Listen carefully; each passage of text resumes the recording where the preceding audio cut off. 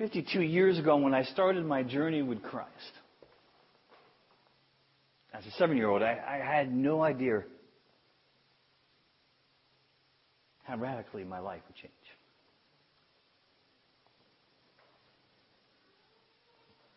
I had no idea that my life was really going to be turned upside down as a 7-year-old deciding to follow Jesus. And so when people started to teach me in Sunday school that I could actually talk to God, that just really just kind of blew my mind.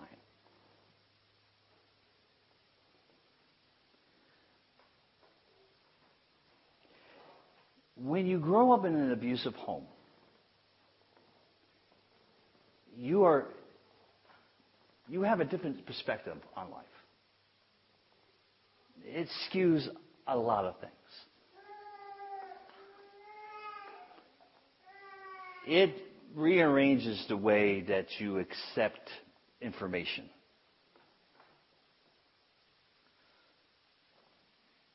So when Sunday school teachers and other people started to teach me that you could have this daily conversation with God, I couldn't comprehend this.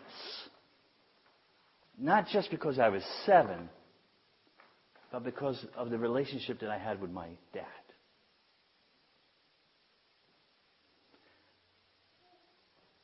What is this thing called prayer? How do I pray? What words do I use? How often can I bug God during the day? See, for a 7-year-old who's been abused, that's a very important question. Because you didn't ask Dad questions. You were quiet. You were silent. You hid, if you could. So the whole concept of prayer to me as a 7-year-old was just, what are you talking about? That I could pray to this God. That I could converse with Him daily. That I could tell Him anything. That I could, oh my goodness, ask Him anything. And He would do it for me. I had no concept of that. I could not ask my Father those questions. There was just no way to, without receiving a back of a hand.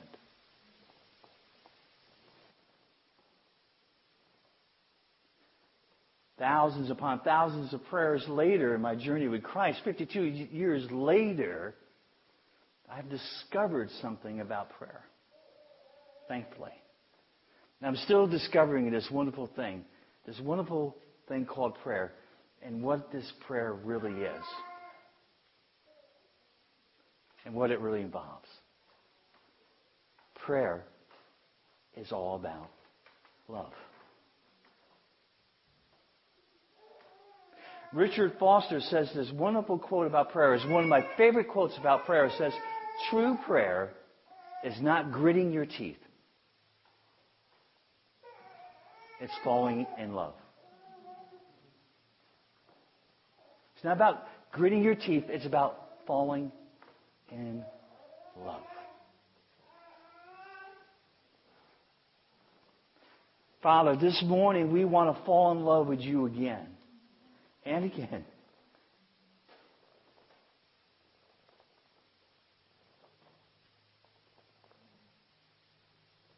And again. We need you. We desperately need you this morning. So we do pray to you. We do ask you to come right now, and that you would first empty me of me so that your words, your heart, your spirit, your purposes come forth. So that all of us can understand what you're trying to teach us today, what you're trying to get us to understand, what you're trying to get us to receive and embrace about yourself, about your character, about your heart, about what you want for us. So, Father, I ask that indeed you would do that. You would open all our hearts. Man, just pour into it everything that we need this morning. Please do this for us. Holy Spirit, come. Minister to us as we minister to you. We ask this in Jesus' name. Amen.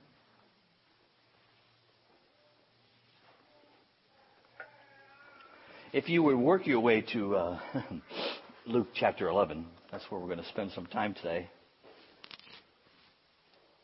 If the pastor can control himself.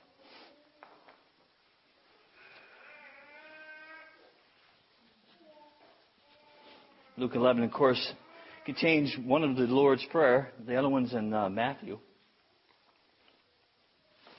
This one's a little bit of a shorter version. It's a different place, a different situation. But there's something about this beginning that I just love.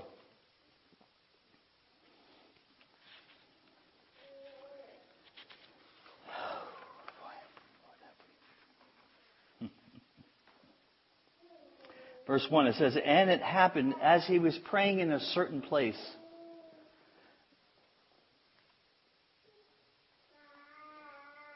You know, sometimes the Bible is so specific about where Jesus is praying. And this seems kind of like out of place to me. As it was happening, he was praying in a certain place. Almost like Luke forgot where he was praying. Or it was a secret place.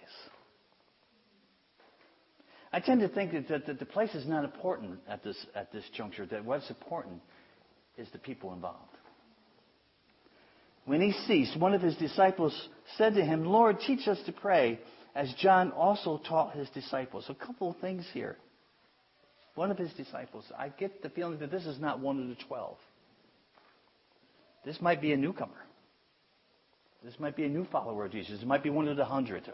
It doesn't say, but it doesn't sound like it's one of the 12 because it seems a little bit unfamiliar with Jesus' teaching. It sounds like he's a new guy on the block. But he's been doing something. He's been watching Jesus pray. He's been paying attention to what Jesus is doing because immediately as Jesus finishes, he's ready with this question. He's eager to have this question answered. Lord, teach us to pray. And that's what I found beautiful about this whole passage. This is a picture to me of a hungry heart. Of a heart that's thirsty to know God. This is a prayer request. Lord, teach me to pray.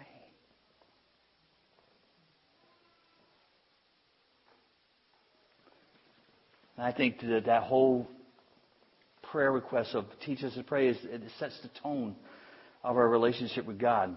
You know, one of the meanings for the word pray here, also it means to ask, it means to request, but it means to exchange one's wishes. The whole idea is that in our interaction with God, in our communion with God, we exchange our wishes for His.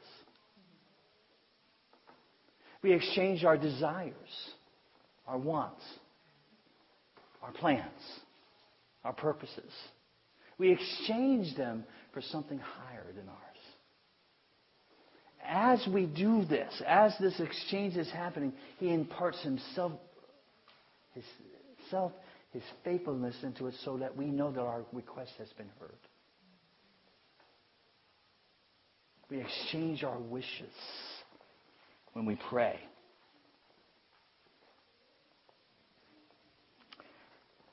That is an attitude of worship. Prayer becomes an exchange of love between God and creation. It becomes a moment of worship for us. That's why it's all about love. Because it's about worship. Teach us to pray is inviting the Master into our lives.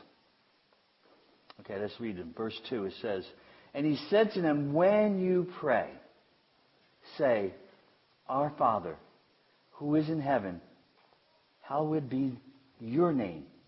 Your kingdom come. Your will be done, as it is in heaven, and so also on earth." You know, I find prayer is this great invitation on so many levels, and this is an invitation to know Jesus' heart here. And it's been always in the heart of Jesus for us to know the Father.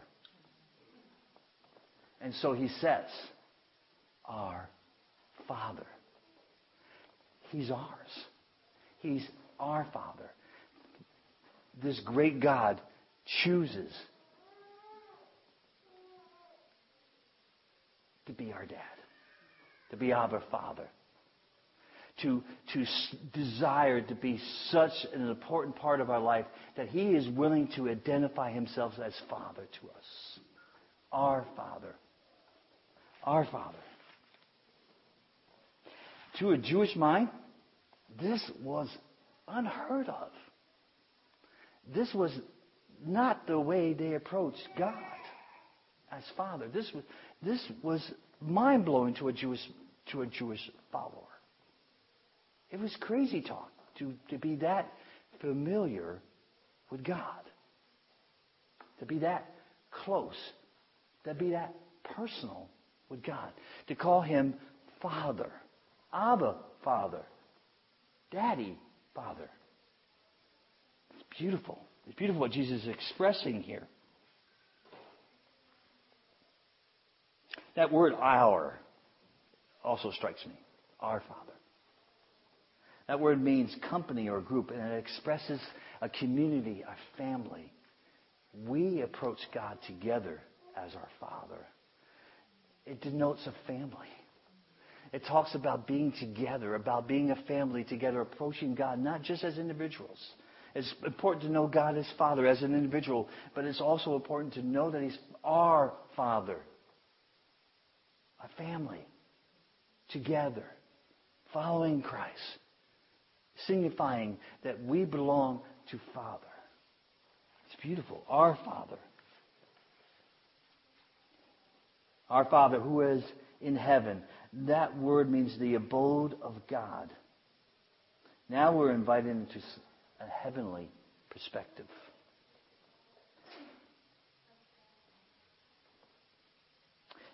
We proclaim that our interest, our thoughts, bless you, our wishes, all those things, we trade them in for his. His are higher. His exalted. His are sacred. His are more important. Not that ours are unimportant, but his is supreme. His is sovereign. His is over ours. He's in heaven. He's higher than us. But this is a mindset direction. This is to have a mindset of seeing like God sees. Our Father who is in heaven. This is an invitation to see things like he sees. Colossians 3:2 says this, to set your mind, exercise, focus on things that are above and not things that are on earth. We trade in the way we think for the way God thinks. It's an invitation to have our mindset change. Hallowed be your name. This is a proclamation of God's holiness, majesty, and power. This is beautiful. This is an invitation to a holy place. And why is that important? It's a place that has never been occupied by a human being before. We've been invited into somewhere really special. The presence of God. Think about that. Prior to this did not happen. Prior to Jesus showing up on the scene, this did not happen. One person, once a year, got to go into the holies of holies. And if he wasn't right, he didn't make it out of there alive.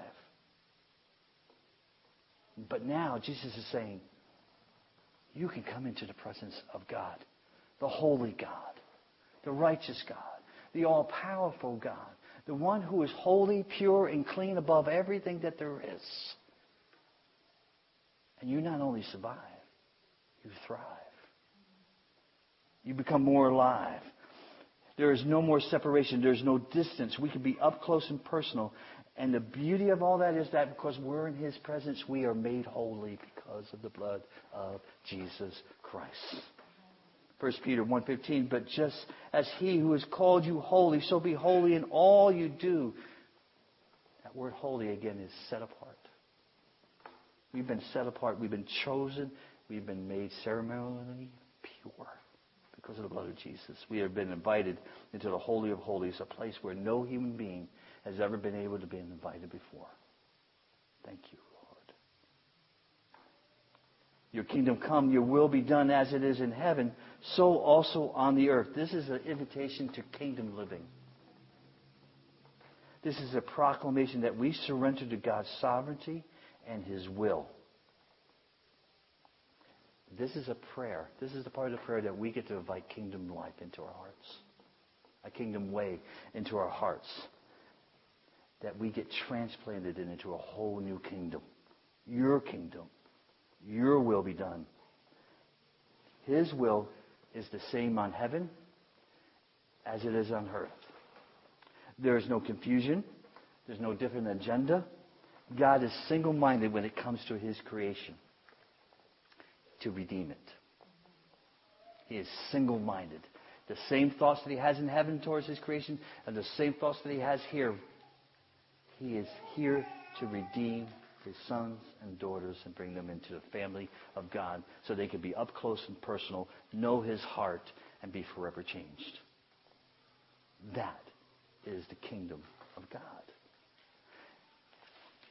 Up close and personal. John 3:17. For God did not send His Son into the world to condemn the world, but in order that the world might be saved through Him.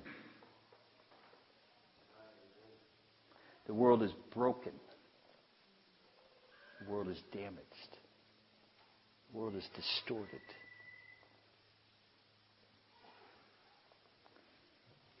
Prayer invites us into this struggle and says, let your kingdom come. Let your kingdom come. Let your kingdom come into me. So that I can proclaim what you have proclaimed. Forgiveness, healing, provision, mercy, love. So I can proclaim the things of the King. Prayer invites us into this struggle by acknowledging His kingdom, His rule, His sovereignty over every aspect of our lives. Give us day by day our daily bread. That word give means deliver, commit to. The word bread means the bread of our necessity. It also talks about the bread that is consecrated for the love feast. I love this. This is an invitation to a daily walk of love and faith with our Father while we're proclaiming where our provision comes from. Jesus is saying here that praying for our provision, praying for our daily bread is a good thing. Our Father is a practical God who works in supernaturally practical ways. We haven't made a lot of this known, but when we've been walking through this adventure with Christine, there's been a lot of other medical costs. There's been a lot of other costs associated with it. We haven't prayed, except to ourselves, for provision. We haven't announced it. We haven't talked about it. And I'm telling you, our Father knows we've had many, many, many bills paid by other people without our knowledge. Our Father knows. Our Father provides. And it's okay to pray for these things. Our Father wants us to pray for these things because He is committed to providing for us. Matthew 6:31 through 33 says this, "Do not worry then, saying, what will we eat? Or what will we drink? Or what will we wear for clothing? For the Gentiles eagerly seek all these things. For your heavenly Father knows that you need all these things. But seek first His kingdom and His righteousness, and all these things will be added to you." I think prayer teaches us to be satisfied with the Father's provision and not to hunger or thirst for anything more than His heart.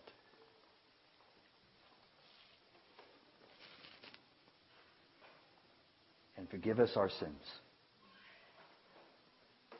For we ourselves also forgive everyone who is indebted to us. And lead us not into temptation, but deliver us from evil. The word forgive there means to send away. That word indebted means something that is owed to you, something that someone owes you. And it usually is talking about money, but it also means that someone that has failed you.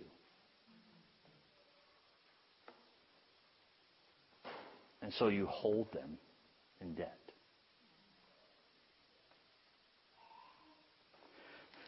And in that phrase there it says, for we ourselves forgive someone, anyone, some people. No, it says everyone. And the Greek word means everyone.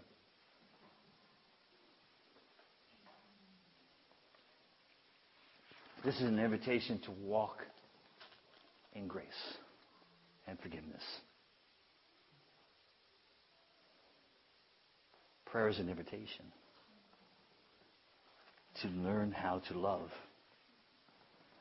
The cross made a way to be forgiven and a way to forgive. Romans 5:8 says, "But God showed His great love for us by sending Christ to die for us while we were still what? Sinners."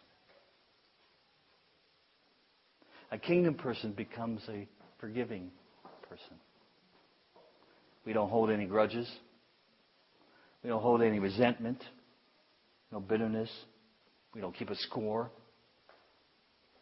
We forgive everyone because that's the way of the King. And we proclaim the forgiveness that we've received. And lead us. That word means carry into. Not into temptation. And that word really means trial or test.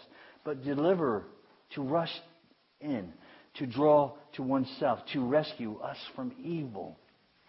This is a great word picture.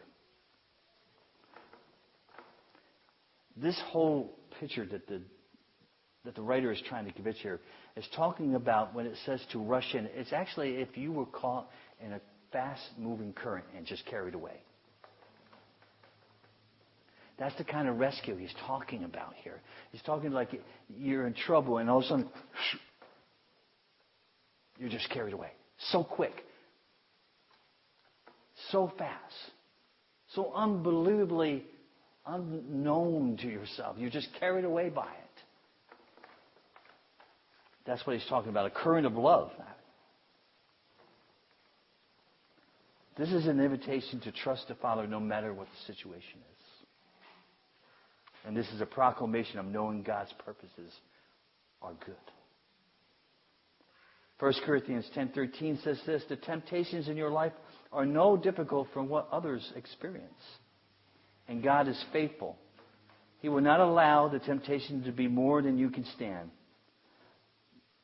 When you are tempted, He will show you a way out so that you may endure." There are trials and there's tests, but the Father always clearly marks the exit route. He rushes in, draws us to Himself, and to me, that's the ultimate rescue. So, the Lord's Prayer, I think, is this huge invitation to fall in love with God again. I want to read you one more quote. Listen to this. By St. John Vianney. "Prayer is the inner bath of love into which the soul plunges itself." Prayer is the inner bath of love into which the soul plunges itself.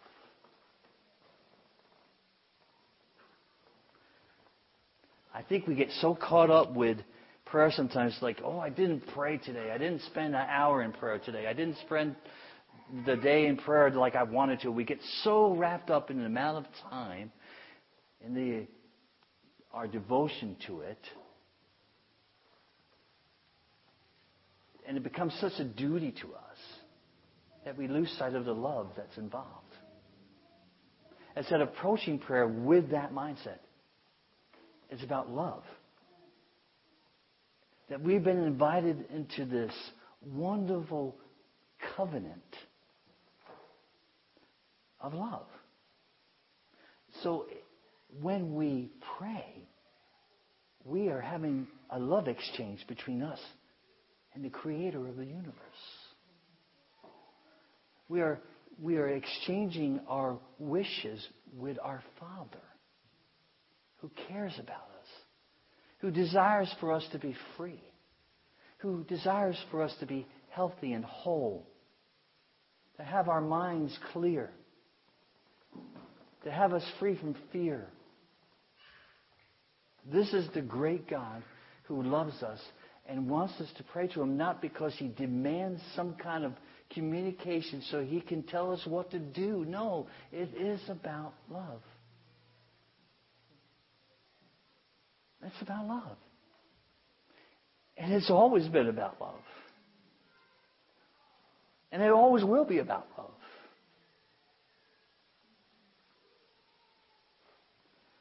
So I hope maybe we can approach prayer with a different mindset after today. Yeah, we should pray. Of course we should. We should pray without ceasing, the Bible says. The Bible also says, I wish that all men would pray. Many things about prayer. Jesus goes on to tell this wonderful story about a friend who has a visitor late at night and he doesn't have anything to feed him, so he goes to his other friend and starts banging on the door and says, look, give me some bread, man. I've got to feed this guy. The guy's in bed, he doesn't want to get up, but because this guy persists, he gets out and gives him everything. I think the guy was asking for 3 loaves. The guy gave him everything, he said.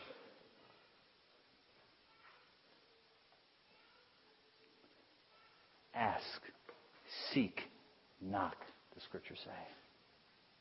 There's persistence there. But because there's love there. We ask because we know He loves us. We seek because we know He loves us. We knock because we know He loves us. And we know, and it goes on to say in that passage that, doesn't your Father want to give you everything? Yes, He does.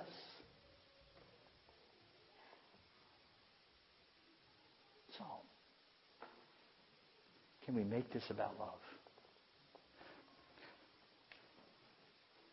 I think God has a challenge for us for the month of February.